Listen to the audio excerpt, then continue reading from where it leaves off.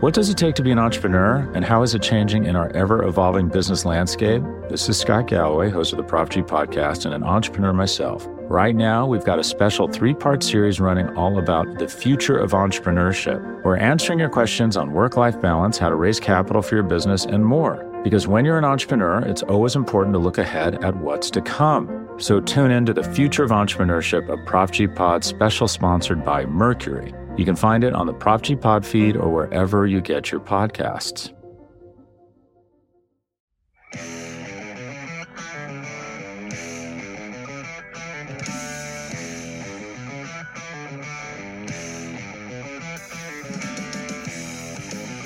Hello, everybody, and welcome to the Talking About podcast. I am your host, Daniel Olinger, even though I was not your host last week. Huge thanks to Sean and Jackson for basically filling in for me. It was having a rough time. Finals week crossed with not feeling well was just a rough concurrence of events. But much like Shake Milton in Game 2, I am back. I was going through a down stretch, but I'm coming back roaring today. Sean, how are you doing? I'm doing well. Yeah, I called it your load management week. So you're rested up, you're ready to go for the stretch run. Your Shake is your spirit animal. So I was like losing my mind during all of those threes because he just needed one to fall. And Shake is a guy where you can see the confidence like on his face. Like when he kept missing all those shots in the first round, you could see the confidence lose him. Like you could see visibly his confidence just dwindling, and that he didn't want to take shots anymore. He didn't feel like himself. Like Shake is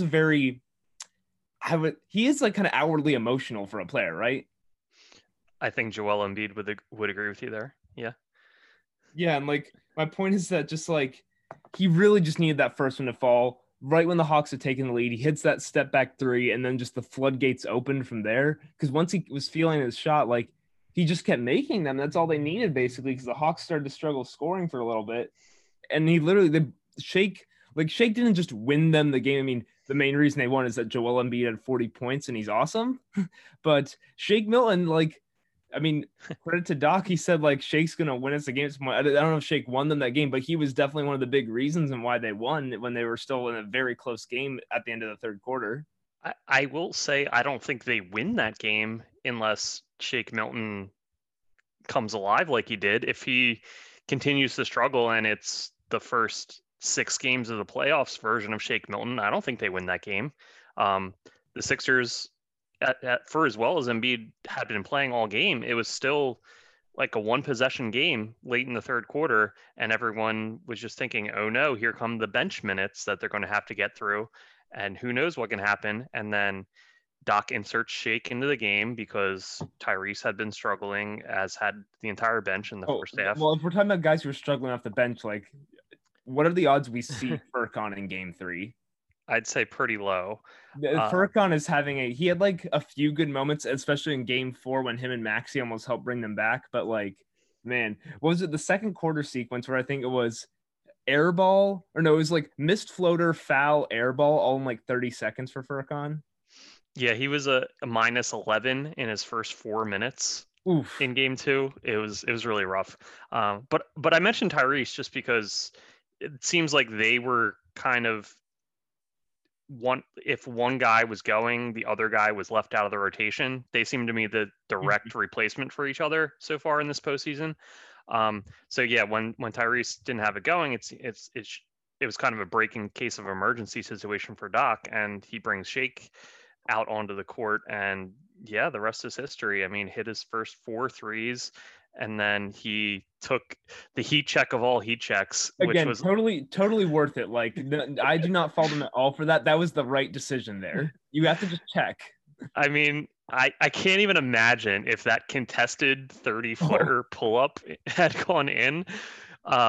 I don't know what would have happened in the Wells Fargo Center. I think it would have been like the Kevin Durant Rucker game where the fans just charge the court during the middle of the game. Like, yes, stop the game completely. It very well could have.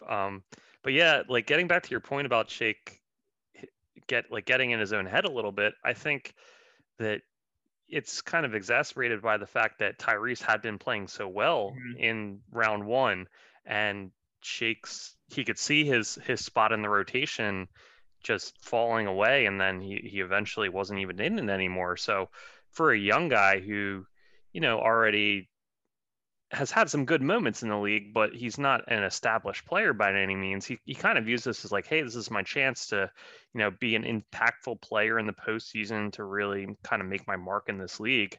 And then to just really be struggling as immensely as he was, I could see how like a negative mindset could kind of snowball, and you could just press too much, and that makes you struggle even more. And it all kind of, the problems compound on themselves. So yeah, it was just great to see him finally make some shots, get that confidence flowing, and it couldn't have come at a better time for the Sixers. Yeah, and like with the confidence thing, it makes sense. Like, I mean, obviously each person is different individually, and that's probably a part of who Shake is. But also, he's been asked all season to basically carry the bench offense as the initiator. And you have to think Shake then thinks in his head, okay, my role is to I'm supposed to go out there and get buckets for a few times. That is my role. That's how I help this team. Doc has put it on me in these all bench lineups that I am the guy I'd like to score. So then when his shot isn't falling, like, Shake knows he's not out there to be like the lockdown defender. Shake knows he isn't the floor spacer, the screener, the rebounder, like Matisse can't score, but Matisse knows what his value is that like, I scare other guards defensively because they are freaked out by arms. It like hasn't been a great playoffs for Matisse, although we will say that Trae on block on the floater, like that basically wrapped the game up, like incredible block. But I tweeted it was one of the most cathartic blocks. He came out of nowhere, because usually we're used to him coming from behind, but he was just like on the weak side, and he just decided, I'm getting it this time. And it was probably like felt very good to Matisse too, because he keeps getting called for all those fouls every time he tries to guard Trae, which so frustrating. If you just heard me slam a water bottle, there was a spider on my desk, and I think I killed him. This is great live podcasting. I just assumed it was your anger at the challenge not being overturned in game one there, because I understand some of them. Like when Matisse reaches down, like I might not like the call, but I understand it. There are some where Matisse has his hands up and Trae is just throwing himself into him, and those are the ones where like, okay, that's not okay. It's also why you have someone like Ben out there, because I think Ben gets a little more respect from the refs in that sense. They're a little less willing to call that. And we'll talk about that too, like guarding Trae. I think it's pretty clear it has to be Ben. Like, definitely can't be Danny Green. No, it's got to be Ben and then Matisse. Spot Matisse a few minutes, but it's mainly Ben's job in the series is you're on Trae Young duty. Exactly. But those Matisse fouls on Trae, Matisse is playing perfect defense. He's keeping his hands to himself. He's sliding alongside Trae. Trae will then like diagonally back into Matisse and stop. Or his other move is to suddenly lower his shoulder and stick it into Matisse to go into the airspace that Matisse is currently occupying.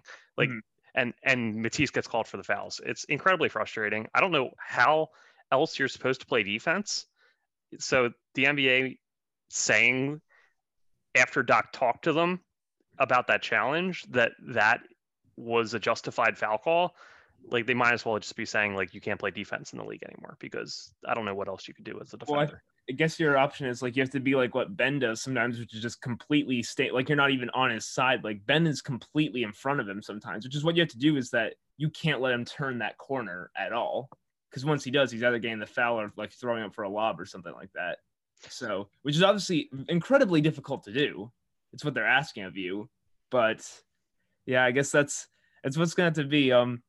So like what was going through your head in game one and in game two? Because like obviously game one, that first game probably couldn't have gone any worse, especially in the first half. And then game two, come out strong. Quarters 2 and 3, they're lagging, and then end of the third, early fourth, they take over. And like, how after watching those two games, has your thoughts on how the series will go overall change at all? No, I won't say that it ever changed.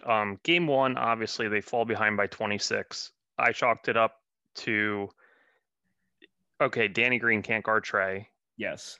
So hopefully Doc, this is just what I was thinking during game one. So I'm thinking hopefully Doc now knows that and he'll never do it again, which it seems like that'll be the case. So that's good. And also just the all bench lineup and their disastrous 4 minutes or so in the early part of game one. It felt like 24 minutes. Yeah. There was about 9 minutes where there was like Tobias was out there with the bench guys, and I think it was either Joel or Ben was out there for the bench guys with a couple minutes, and all of those minutes were bad. But the 4 minutes of the all bench lineup was especially bad. What happened in game one is that the Sixers bench usually loses their minutes, but usually the starters have won by enough that it doesn't even matter. It's like, oh, they're just the other team's closing in on the lead, and this is fine. But the Hawks got off to a really hot shooting start, and Trey was playing great in the first quarter. So the Hawks, I think the Hawks starters just barely beat out the Sixers starters in that first stint. And then you send the all bench lineup in, the other team is rolling, and it's the Sixers bench, which usually loses. So it's like it was like all concurrence of everything happening at the same time the Sixers didn't want. I actually did want to throw this stat at you. So the Sixers starting lineup in 225 playoff possessions, what do you think their net rating is, according to Cleaning the Glass? Their net rating. So how much they're outscoring teams per 100 possessions? Like plus 15? Plus 39.5. Wow. Now, a lot of that probably can be attributed to, oh my gosh, Wizards in games 2 and 3. Yeah, I should have factored the Wizards in. They did murder them in both those games, but they're scoring 144.9 points per 100 in those games. And also a big part of that is that Embiid, we have to talk. Embiid is just unreal. It's still I still remember one of our very first podcasts of the regular season where I was saying I was concerned, they're basically their offense right now is Joel bails them out with some incredibly difficult shot. I'm like, that's going to regress at some point. No, and it just never came. It's like, oh, Joel's he's this good now. It's the second round of the postseason, and he's still doing it. Yeah, it's amazing to watch Joel work right now. He has more little tricks that he's developed with his footwork to just create just enough space for himself. And as a 7-footer, he can generally get a shot off when he wants. So he only needs the smallest amount of room. Mm-hmm. And the fact that he's now like a 55% shooter from outside the paint is incredible. And he's shooting 42% on threes in the playoffs. Embiid in his previous playoffs had shot 27.6% from three, 30.8% from three, 27. Embiid has not shot well from three in the playoffs. He's at 43% actually in the playoffs from three. That is what are you supposed to do when Joel Embiid just hits a transition three in your face? I guess you're supposed to rim run as hard as you can the other end and hope that he isn't able to catch up with you, because I don't know what else you can do. But Joel, real. He really is. I mean, he deserves a lot of credit. He had an incredible season shooting from three during the regular season too. He shot almost 38%. So I think all those people that are he did cut down on his attempts slightly the last 2 years. So I think when people are like, oh, get in the paint, there's something to be said in that he shouldn't be jacking up contested shots from out there, but he's kind of refined his shot selection ever so slightly. And you can see there's times where he does his little pump fake and the thought is going through his head that, oh, I could shoot right here, but you know what? Let me take the couple dribbles in, back my man down, just because I feel like that's a little bit better shot for me. Mm-hmm. So he does that a decent amount too. So I just think his game is so refined at this point that he's so punishing on the interior. He can get those mid-range shots whenever he wants. He draws fouls about 15 different ways on guys. And as you mentioned, he's a very good outside shooter now as well. He has a torn meniscus and he's averaging 39.5 points. Yeah, we probably should have mentioned that part. Yeah. Wow. No, it's because everyone talks about how no matter if he makes it or not, whenever Giannis shoots a three, the defense gives a little fist pump. That's a victory. That's exactly what you want. Yeah. And that used to be the case for Embiid. I would say his sophomore, junior seasons in the NBA, Embiid takes a three, the defense is thinking, we did our job. That's good. I don't care if he makes it. It's fine. Now it's yeah, we'll take it, but it's not necessarily a victory if he shoots a three, because there's a good chance he's about to make it. So Yeah, that's the difference between he used to be a 30% shooter from Yeah. three, and now he's a 38% shooter and And 40. now he's a 43%. And in the playoff postseason he's 43. Yeah. he has a true shooting percentage over 70 right now. That is like usually the guys with true shooting percentages over 70 are like DeAndre Jordan, Mitchell Robinson, like rim running centers who are only dunking. The dunks are their only shots. And Embiid is very much not that. Embiid is not necessarily the heliocentric center of the Sixers offense, but pretty close to like heliocentric in a different way. Like everything does revolve around Joel. I mean, yeah, you can, when he goes out of the game, the offense oftentimes kind of devolves, and that's a big reason why the Sixers fall apart in the non-Joel minutes. Even now with the roster as improved as it is, they still are having trouble when he's on the bench, and it's just because he's so good and everything they've done to center the offense is around him, but B, a lot of the guys they brought onto the roster are guys who are there to complement Joel. So yeah, Seth Curry can do some creative playmaking stuff on his own, and he's been great at doing that kind of stuff, but ideally that's not going to carry an offense. And you got like the Danny Greens of the world who are very much like the spot up role player who isn't going to create offense for himself. You're throwing guys like Matisse out there who can't do anything offensively really. And yeah, it's hard, and a lot of the burden falls on Tobias in those instances, and that's why Doc has gone to the Tobias plus bench units now, and that seems to be what he's going to stick with moving forward, because Tobias is one of the few guys on the team that can actually create a little something for himself off the dribble. No, and Tobias, like, I liked what they did at the start of game 2, basically saying with DeAndre Hunter out, you guys don't have anyone really strong enough to contain Tobias inside, and Capella's not going to be near the rim if we just move Embiid out to the little mid-range area, because he's not going to he's not going to stray away from Embiid, basically. So we can just let Tobias try and live at the rim and get going that way. And it was just a good way to get started. I do like it sometimes they basically just let Tobias attack with his strength, because there are very few forwards with his ball handling skills and his size that can get to that little short mid-range in the rim like they want to.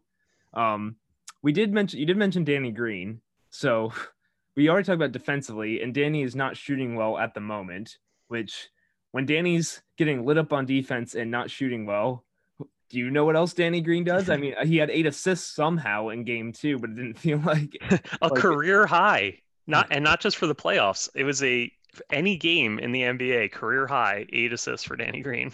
I mean, love it, but like I don't think Danny Green's like a pick and roll operator now. So yeah, it was a lot of like assists, one more passes. Yeah, like one more passes. I was going to say hockey assists, but they're not hockey.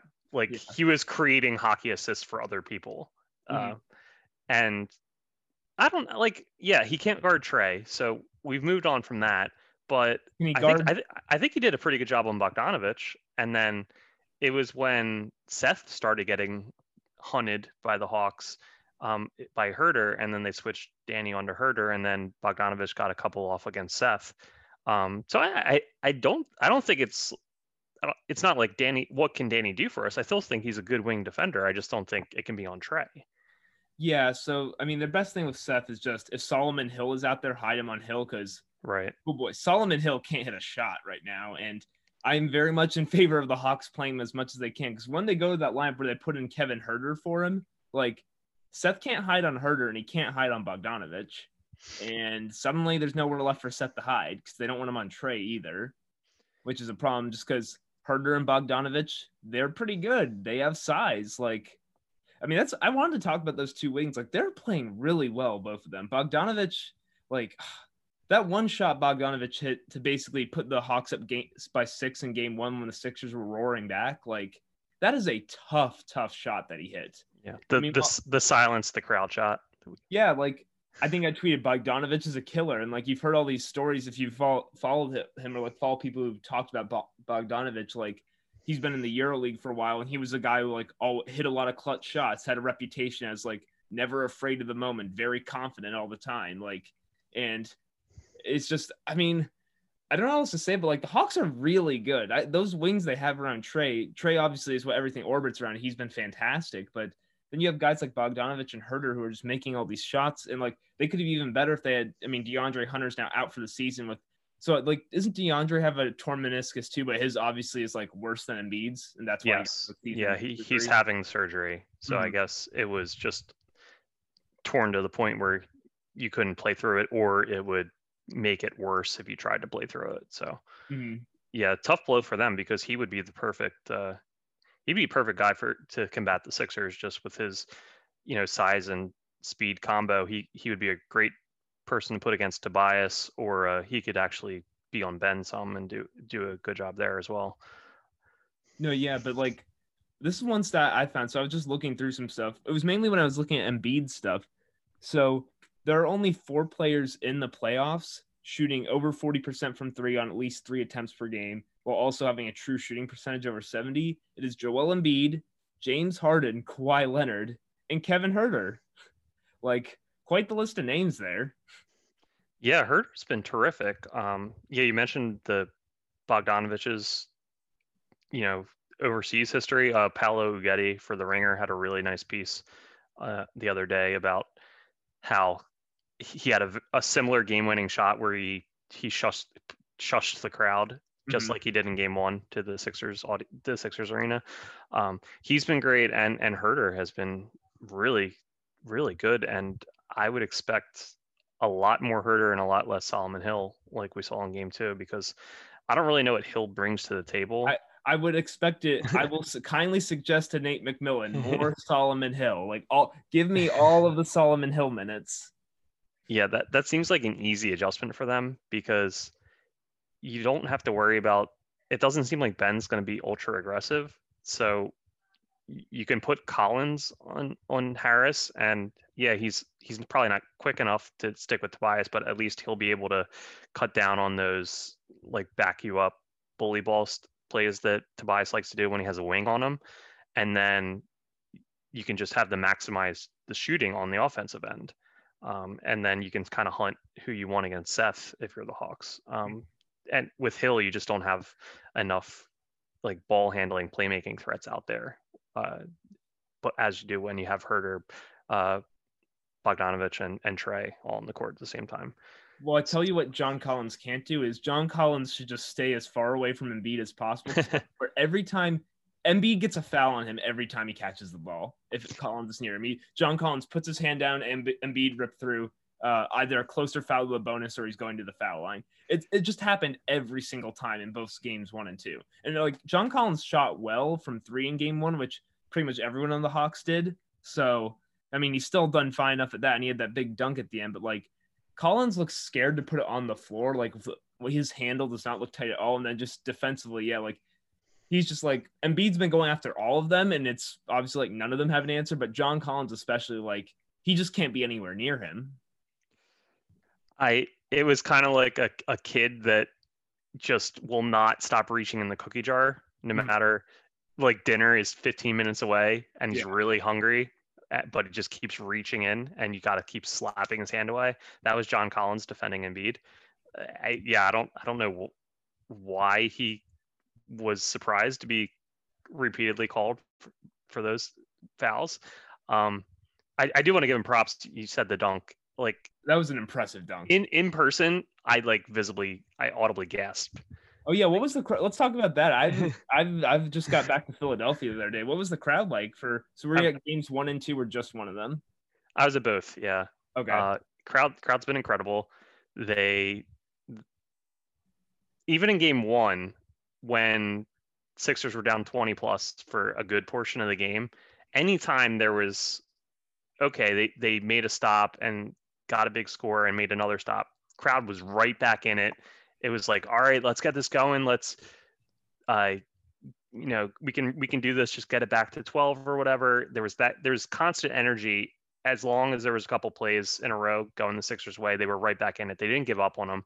I think if that hadn't been the case, we wouldn't have seen that near incredible comeback towards the end of Game 1.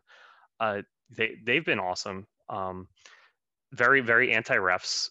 It's funny. Anytime anytime the refs make a call, the refs you suck stuff is coming out. The one time they even called the foul on the Hawks, but they said it happened before Embiid dunked. So it was they went to the scorer's table to kind of review the play, and they said, all right, foul on Atlanta. I think it was Collins or Kongwu or someone. I forget who exactly, but they still did the refs you suck chant because they didn't know what to do, and the default setting was, all right, we just got to go back to the refs you suck chant. Philly fans are smart. They understand the valuation of how important free throws are to like your offensive efficiency. So I think that's just them being prudent. It's just their default state, and to their credit, the refs have been pretty awful through the first two games of the series. I mean, like, yeah, there are some calls I disagree with. There's no excuse, like ref excuse in game one, though. Like, I'm not saying it's the reason they lost. Yeah, like don't get down by 30 in the second quarter. That's your own fault. Yes, I tweeted that my main takeaway from game one is to not wait until you're down 26 to start doing the right things. That's I mean, the people have said this before. Yeah, that's it. It's an old adage, but a true one. Yeah, I'm not saying the refs have been the reason they lost game one by any means. I mean, the reasons were Danny Green cannot guard Trae Young. It was kind of dumb to even try it, and cannot play basketball right now. Yeah, and don't go to the all bench lineup for an extended period of time, but especially if you're down 10 already. But yeah. Yeah, crowd's been amazing. The DX, the Triple H doing the bell ringer was such an amazing moment. And I don't even care if you're not a wrestling person. I'm not a wrestling person by any means. I'm not either. But having your star player come out with anyone, but like a famous wrestler, so that's cool for the people that like really get into wrestling, and that was a thing for them just to have Triple H out there. But to have him in a t-shirt doing that, like doing the chop before your game one of your series, like that's just good entertainment. I don't care. It's just amazing the vibes around the Sixers team right now. It's awesome. And he wasn't even a sure thing to play. So it was like an hour before the game we learned he was going to play, and then a half hour later he's out in the t-shirt doing the chop and with the sledgehammer and everything. Like, just an amazing moment. Like, kudos to whoever organized that for the game one. It was kind of mind-blowing that after all that they decided to have their worst quarter of the playoffs. It was an interesting choice for sure. And yeah, Embiid's actually moving around he's looked fine moving around. He's definitely playing fine. It's just more of like you're holding your breath even more every time he falls. Yeah. What does it take to be an entrepreneur, and how is it changing in our ever-evolving business landscape? This is Scott Galloway, host of the Prop G podcast and an entrepreneur myself. Right now, we've got a special 3-part series running all about the future of entrepreneurship. We're answering your questions on work-life balance, how to raise capital for your business, and more. Because when you're an entrepreneur, it's always important to look ahead at what's to come. So tune in to the Future of Entrepreneurship, a Prop G pod special sponsored by Mercury. You can find it on the Prop G pod feed or wherever you get your podcasts.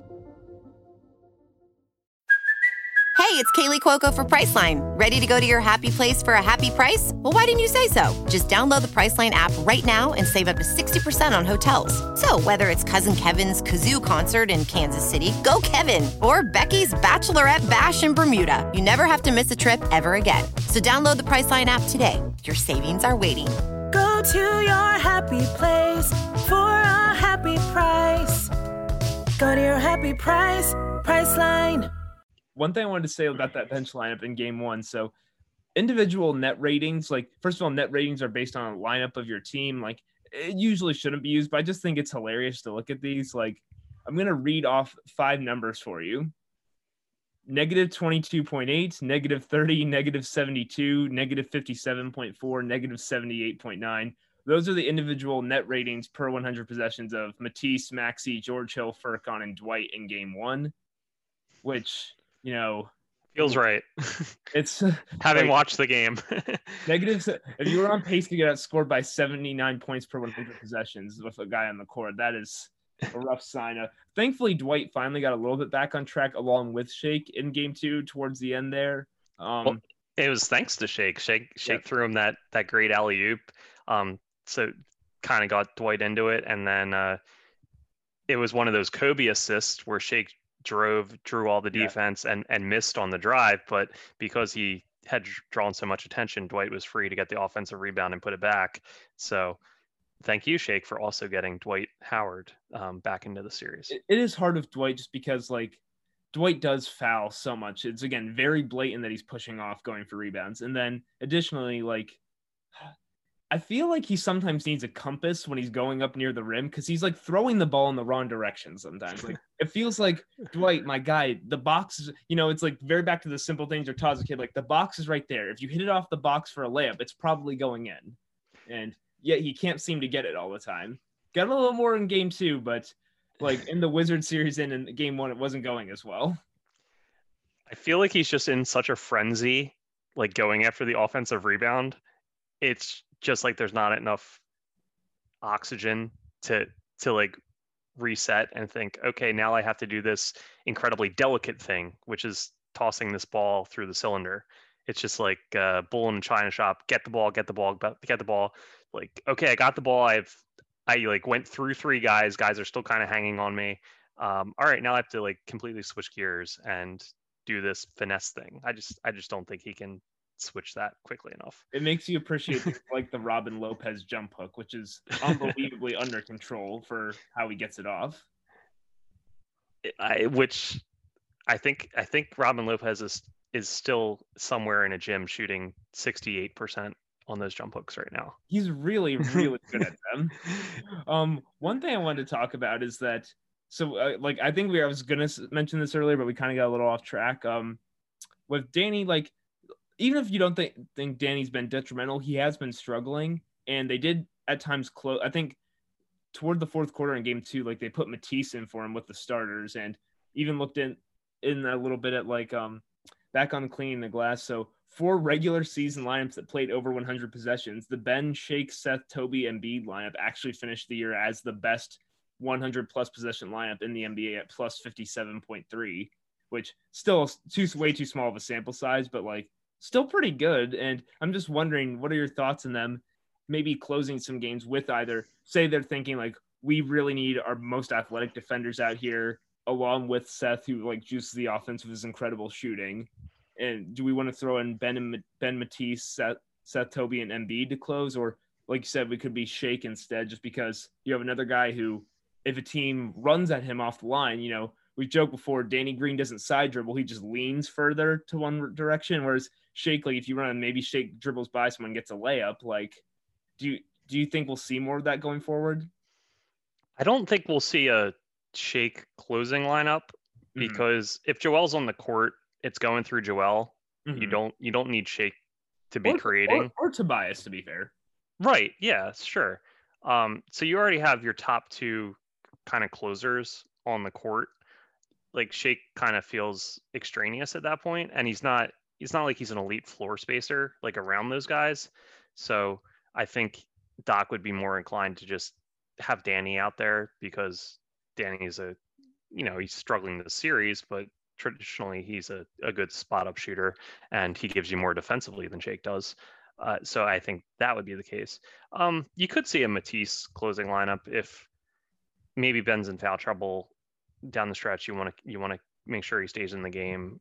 So Matisse would go on Trey, or just if you need another elite defender out there, Matisse could be on the court with the starters. Otherwise, I know everyone's down on Danny because he's had 2 bad games, but he had a good series against Washington. I think he did a good job defensively in game 2, and he's icy hot. That was his nickname in San Antonio. He's going to have cold stretches, so we just got to kind of wait it out, and he'll get hot again. So, and as you said, the starters have one of the best net ratings in the league. So I don't see why you would really go away from it. I don't think you need to get too cute. Shake emerging in game 2 is great because the bench lineups have been so dreadful. And it was, to be fair, also great because Shake had basically had the worst first 6 games of a playoff stretch possible, and then he just like he literally was the Undertaker in that one, just rising up like out of nowhere. Yeah, I think he was 4 for 19 before game 2 in the playoffs. So yeah, it's great because he helps those bench lineup minutes, but I don't think it was ever necessary for Shake to emerge to then pair with the starters down the stretch. I think the starters are fine. You don't need to mess with anything there. Mm-hmm. I will say just the one thing that I think we can both agree on is Danny has to stop with those heat check, I'm not hot, but heat check transition 3 above the break anyways off the dribble. Like it is like the one, I mean, like it's unnecessary. There's no reason for this. Like you don't need to shoot this right now. Yeah, especially if you're like 1 for 8 in the series. Yeah, like we're okay with Shake doing it because Shake hit like his first 4 threes. He hit the deep buzzer beater to end the third quarter. Like Shake was due for a heat check. Danny, you're not all when you've missed your first 7 threes, you are not like this is not the time to like test the waters on how ambitious you can get on your shots. Yeah, exactly. If you hit 3 threes in a row or something, Danny, then you can go back to that. But until then, cool it.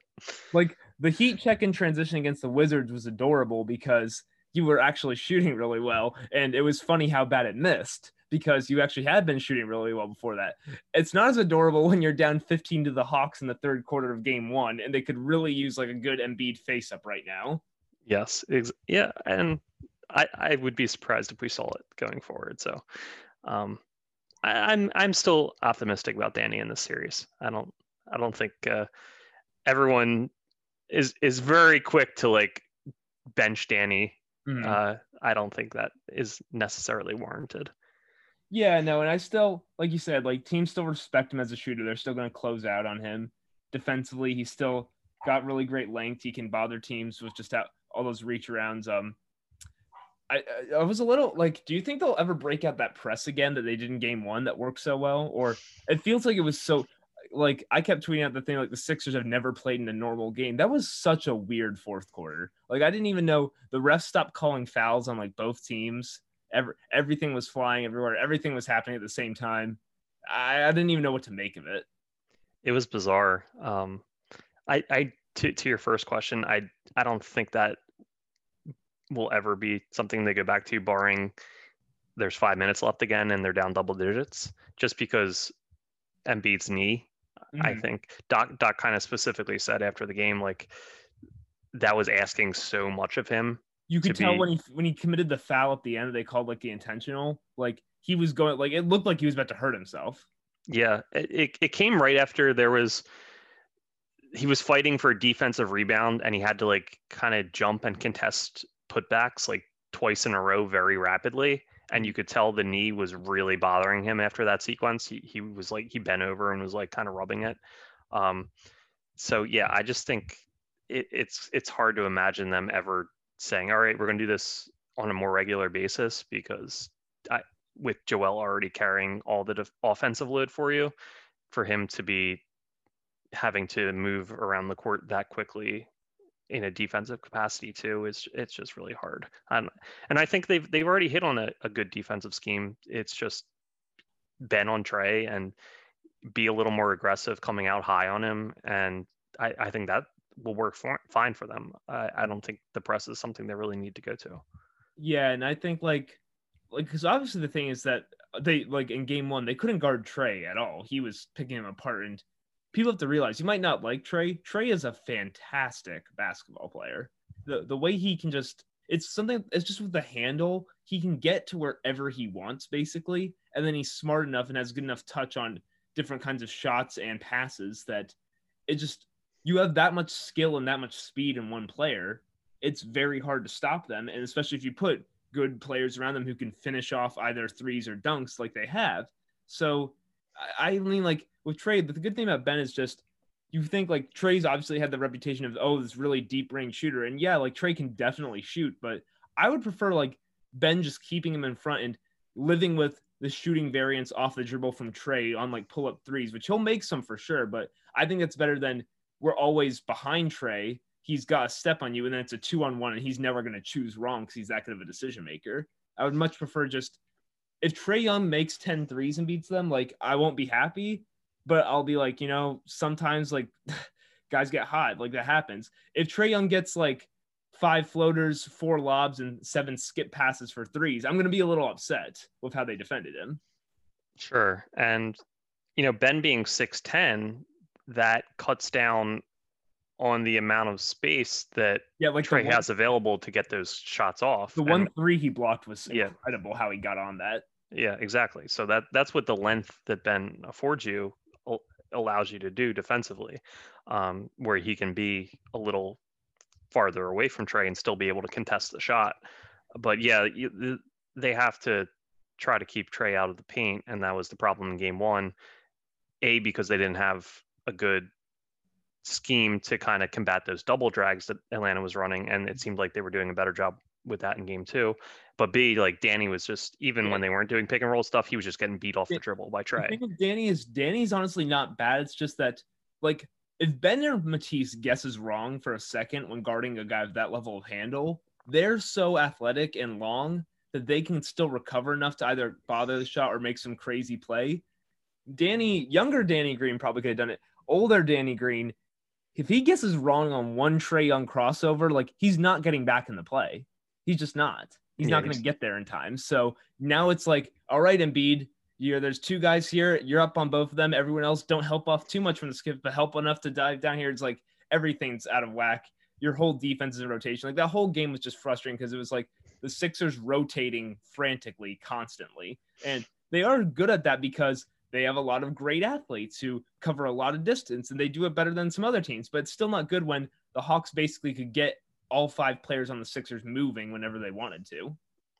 Yeah, and it was frustrating because it felt like such an obvious adjustment, and it didn't really happen nearly quickly enough. Watching Danny Green get lit up by Trae was like "this is fine, dog," and Doc was that. Yeah, we were all shouting at him, "This is not fine," and he was okay to watch the carnage unfold. Yeah, it was really frustrating, that first half. This would also be a good point, since we're talking about Trae getting into the paint, to just mention that in addition to carrying the offense and scoring 39.5 a game, Joel has been outstanding defensively. I don't know how he's doing it, considering he's playing on a torn meniscus, but he's been doing a great job kind of stifling those plays in the lane where Trae or any other ball handler gets in, and stopping those guys from getting to the rim, but also having the instincts to know when to get back and break up those lob attempts or anything else. Like, there's been a couple times the Hawks have gotten him, and famously the one was the Capella lob that then Embiid went down and immediately backed Capella up to the rim and scored on him, which was that was amazing. But yeah, like, he's going to get beat a couple times because it's basketball. There's dozens of possessions during the course of the game that he's out there for. Like, offenses in the NBA now are really you're going to give up. Yeah, exactly. But Joel's been doing a terrific job of breaking those kind of plays up. Even in spite of playing through the pain, he's still an incredibly mobile defender. Like, he had that one play in game 2 where he switched on to Trae when Trae came into the lane, and then Trae backed it out and Joel stuck to him out to the 3-point line. And then Trae was just like so frazzled by the whole thing that he threw the ball away for a turnover. Like, having a big man that's able to do that, does so much for your defense, and he covers up a lot of mistakes for other guys. And as you said, with Matisse and Ben being able to still kind of defend guys on their back or their hip or whatever, because they do have length and they do have great recovering ability, like, Joel being there also allows them to do that in a way that isn't the same when it's Dwight or they're in a small lineup. So I just wanted to mention that, because we need to just marvel at how good Joel Embiid is on both ends of the court. Well, he did receive votes for Defensive Player of the Year, Ben Simmons finished second, Embiid received votes. Matisse got 1 third place vote. Kentavious Caldwell Pope also got 1 third place vote, which I was like, is someone just like, we're like, it's like when the fans vote for like Taco Fall to be the all-star star. It's like, guys, you realize this is why we can't have nice things. Like, when the fans vote for Derrick Rose to be the MVP, first place MVP vote for Derrick Rose. Yeah, but like, even that one I like understand, because it's the fans. Like, the fans are still allowed to do what they want. Like, there was a credentialed media member who voted 3rd place Defensive Player of the Year, Kentavious Caldwell Pope. Like, I just have a lot of questions. Well, here would be the answer they gave you, I imagine. It's because the Lakers finished with the best defensive rating in the league.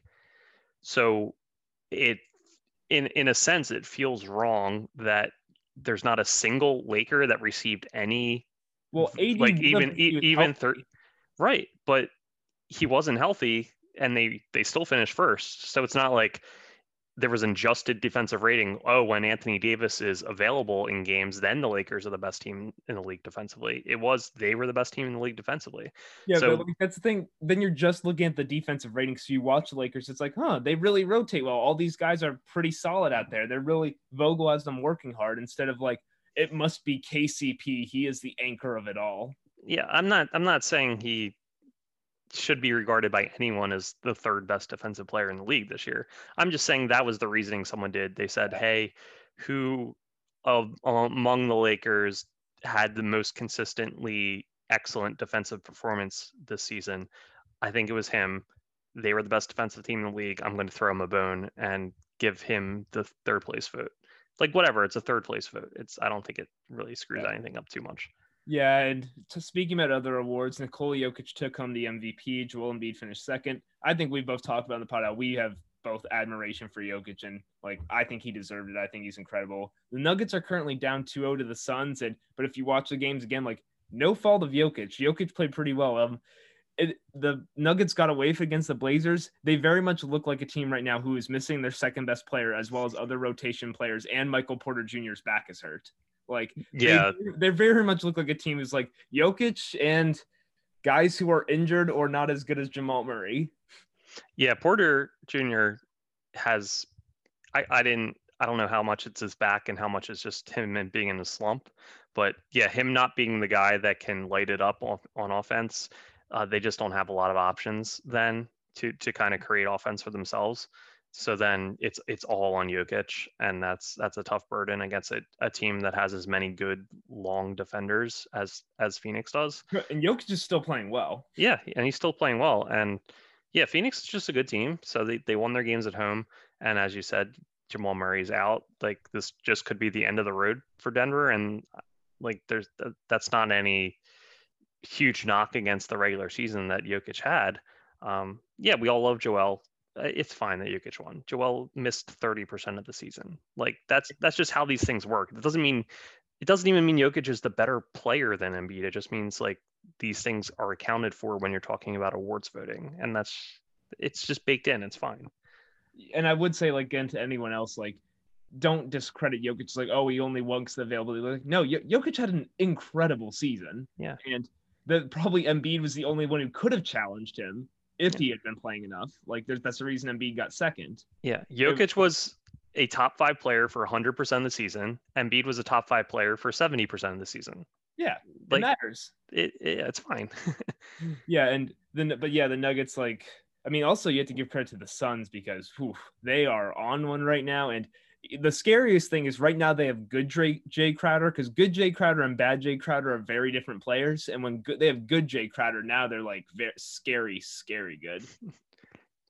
Bad Jay Crowder should wear one of those costume mustaches so we can all be aware when you should let us know which one it is going to be for each game so we like know what to expect. Exactly, that would help. But yeah, they're playing really well right now. Honestly, I feel like they're probably the favorite to come out of the West. I mean, I still don't know who. It's probably, I mean, everyone probably assumes at this point the Nuggets look like they've run out of gas with just all their really unfortunate injury luck. It's probably not going to be them. The Clippers and Jazz will have game 2 tonight. We'll definitely know a little bit more after that. Jazz looked with it for a team without Mike Conley played, and who started as poorly did in game 1, did a great job coming back. And then we have to see are the Bucks going to wake up against the Nets, because it's game 3. Like, and I would say it's not impossible because we've seen before, like the Bucks themselves basically dominated the Raptors in games 1 and 2 of the 2019 Eastern Conference Finals, and then the Raptors woke up in game 3. Or you go way back to like the 2014 conference finals between the Thunder and the Spurs, where the Spurs killed the Thunder in games 1 and 2, and then the Thunder came out in game 3. They didn't win this series, but they made it a 6-game series because they just answered right back at home. Like, we're going to see tonight, like, are the Bucks up like this? Or, I mean, there is a case that even without James Harden, the Nets are just that good. Like both of us thought all along, like, Kyrie and Durant are both playing out of their minds right now. And on top of that, all their role players seem to be in a groove right now too. Yeah, Brooklyn's playing great. I was a little surprised at after the Harden injury how well they still and how easily they still handled Milwaukee in game 2. It has been a rough time for the Chris Middleton hive. He is having a rough series. It has. I still think like just a lot of uncreative things from Bud, like not doing enough to get guys moving and create windows of opportunity for them on offense. Just too much Jeff Teague. That's an evergreen comment. Yeah. The Jeff Teague brick in transition I tweeted about, like I saw people were reacting like literally like an earthquake had just happened, which it might have when he hit that side of the backboard on like that shot. Like it was that brick in transition, just everyone was like, oh my goodness, what on earth is going on right now? And then you also remember, like, you look around the playoffs, like the Nuggets had to start Austin Rivers, who's been fine for them. He was a free agent that the Bucks decided to pick up Teague instead of him, because I'm pretty sure there was like a lot of rumors that they might get Rivers.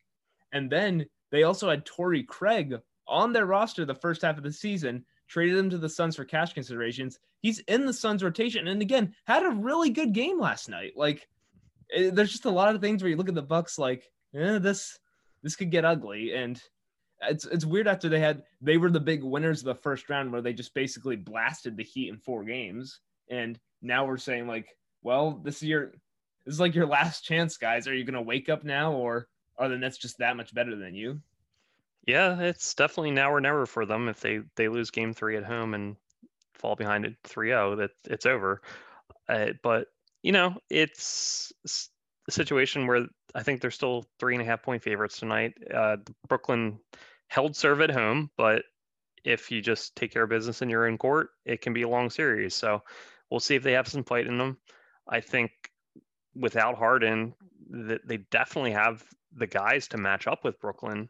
I just think they have to be a little more creative offensively themselves. Mm-hmm. So right now, if you had to like pick, like based on what you've seen so far, would you think we're going to see a Nets Suns finals? Because that's what I got just talking to you right there.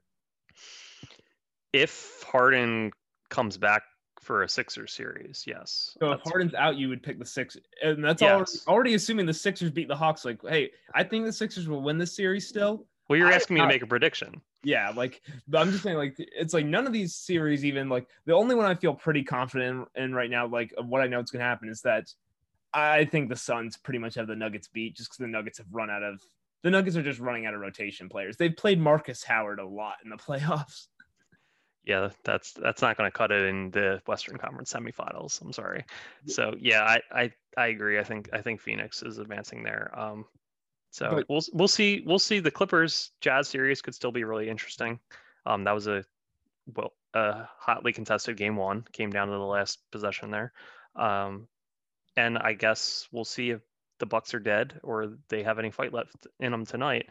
But yeah, I think the Harden injury would dictate whether I would stick with Brooklyn as my final prediction.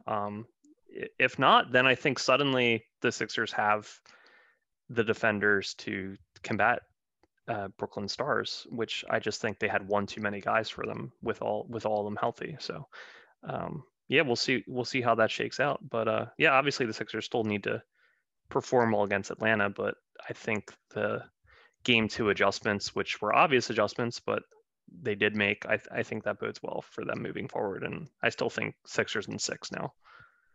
Yeah, the way things are going right now, if you like forced me to pick, I would say we might be getting a Jazz Nets finals. It's still very close. There's a lot of things that can happen still. And again, like I said, the Nuggets out of the 8 teams that are left are really the only ones where I feel like they just don't have enough left in the tank. But I mean, it's going to be super close. We'll be back again next week, hopefully talking about hopefully the Sixers will be up 3-1 by that point. Who knows? Well, what's the schedule? So like they play. So there's a large gap between a couple of these games in the series. We're recording this on Thursday afternoon. They play tomorrow on Friday. Then when are games 4 and 5 scheduled? So game 4, I just pulled it up. Give me a second. Game 4 is on Monday. So there's a couple days off in between, and then Game 5 is Wednesday. Game 6 is next Friday. So we'll be recording after Game 5. So yeah, Game 6. The hope will be that the Sixers, like next time we talk, either up 3-1 and getting ready to hopefully go up to maybe close out the series. Maybe it's tied 2-2. Disaster scenario, they're down 3-1 and we're having an all-out panic podcast. But we are going to it'll be after Game 5, so it would be 3-2.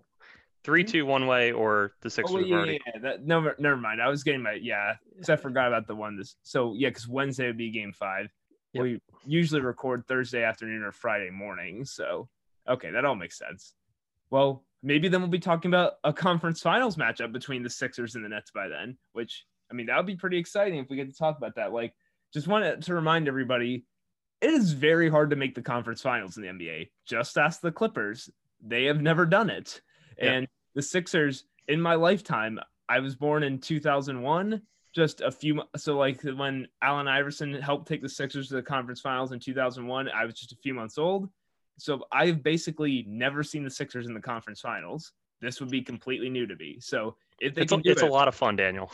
Yeah, we're good. Like, that's the thing. Like, be excited. Like, if they do this, this is really special. There's no like, oh, you just beat Atlanta. This is like, wow, you are one of the 4 teams left in the NBA. That's really hard to do. It is. I don't think we'll see how it shakes out. And obviously, I think it's still a very wide open field and anything can happen. I think the Sixers have as good a chance as anyone this year. And I think that's why Embiid is, playing through as much as he can. Like he recognizes like this could be his big chance. If this was last year, they would probably just sit him. Yeah. Like he's playing through a lot of pain right now. And it's because there's a window for this team and they want to capitalize on it. Like you hear me saying, I think they would lose to Brooklyn in a series if Brooklyn is healthy, but it's like a 53-47 kind of margin when I'm doing these considerations in my head. Like the Sixers have a very legitimate shot this season. So if they go to the conference finals and they do happen to lose in a tough series to a fully healthy Brooklyn team, this has still been an incredible season. They got the 1 seed. They had a guy finish runner-up in MVP and a different guy finish runner-up in Defensive Player of the Year. They would have reached the conference finals for the first time in a generation.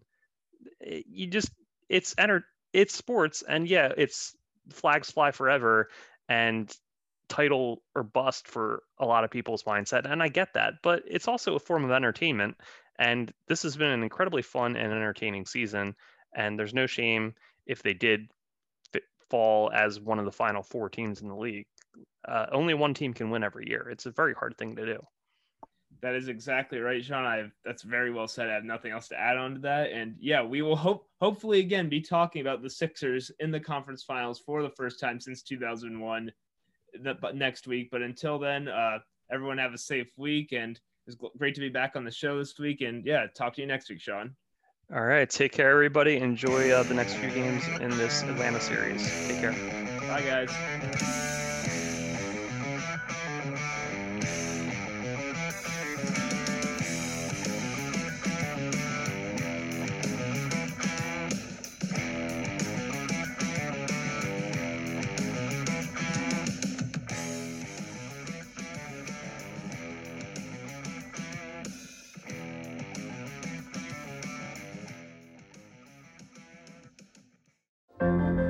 What does it take to be an entrepreneur, and how is it changing in our ever-evolving business landscape? This is Scott Galloway, host of the Prop G podcast and an entrepreneur myself. Right now, we've got a special 3-part series running all about the future of entrepreneurship. We're answering your questions on work-life balance, how to raise capital for your business, and more. Because when you're an entrepreneur, it's always important to look ahead at what's to come. So tune in to the Future of Entrepreneurship, a Prop G pod special sponsored by Mercury. You can find it on the Prop G pod feed or wherever you get your podcasts.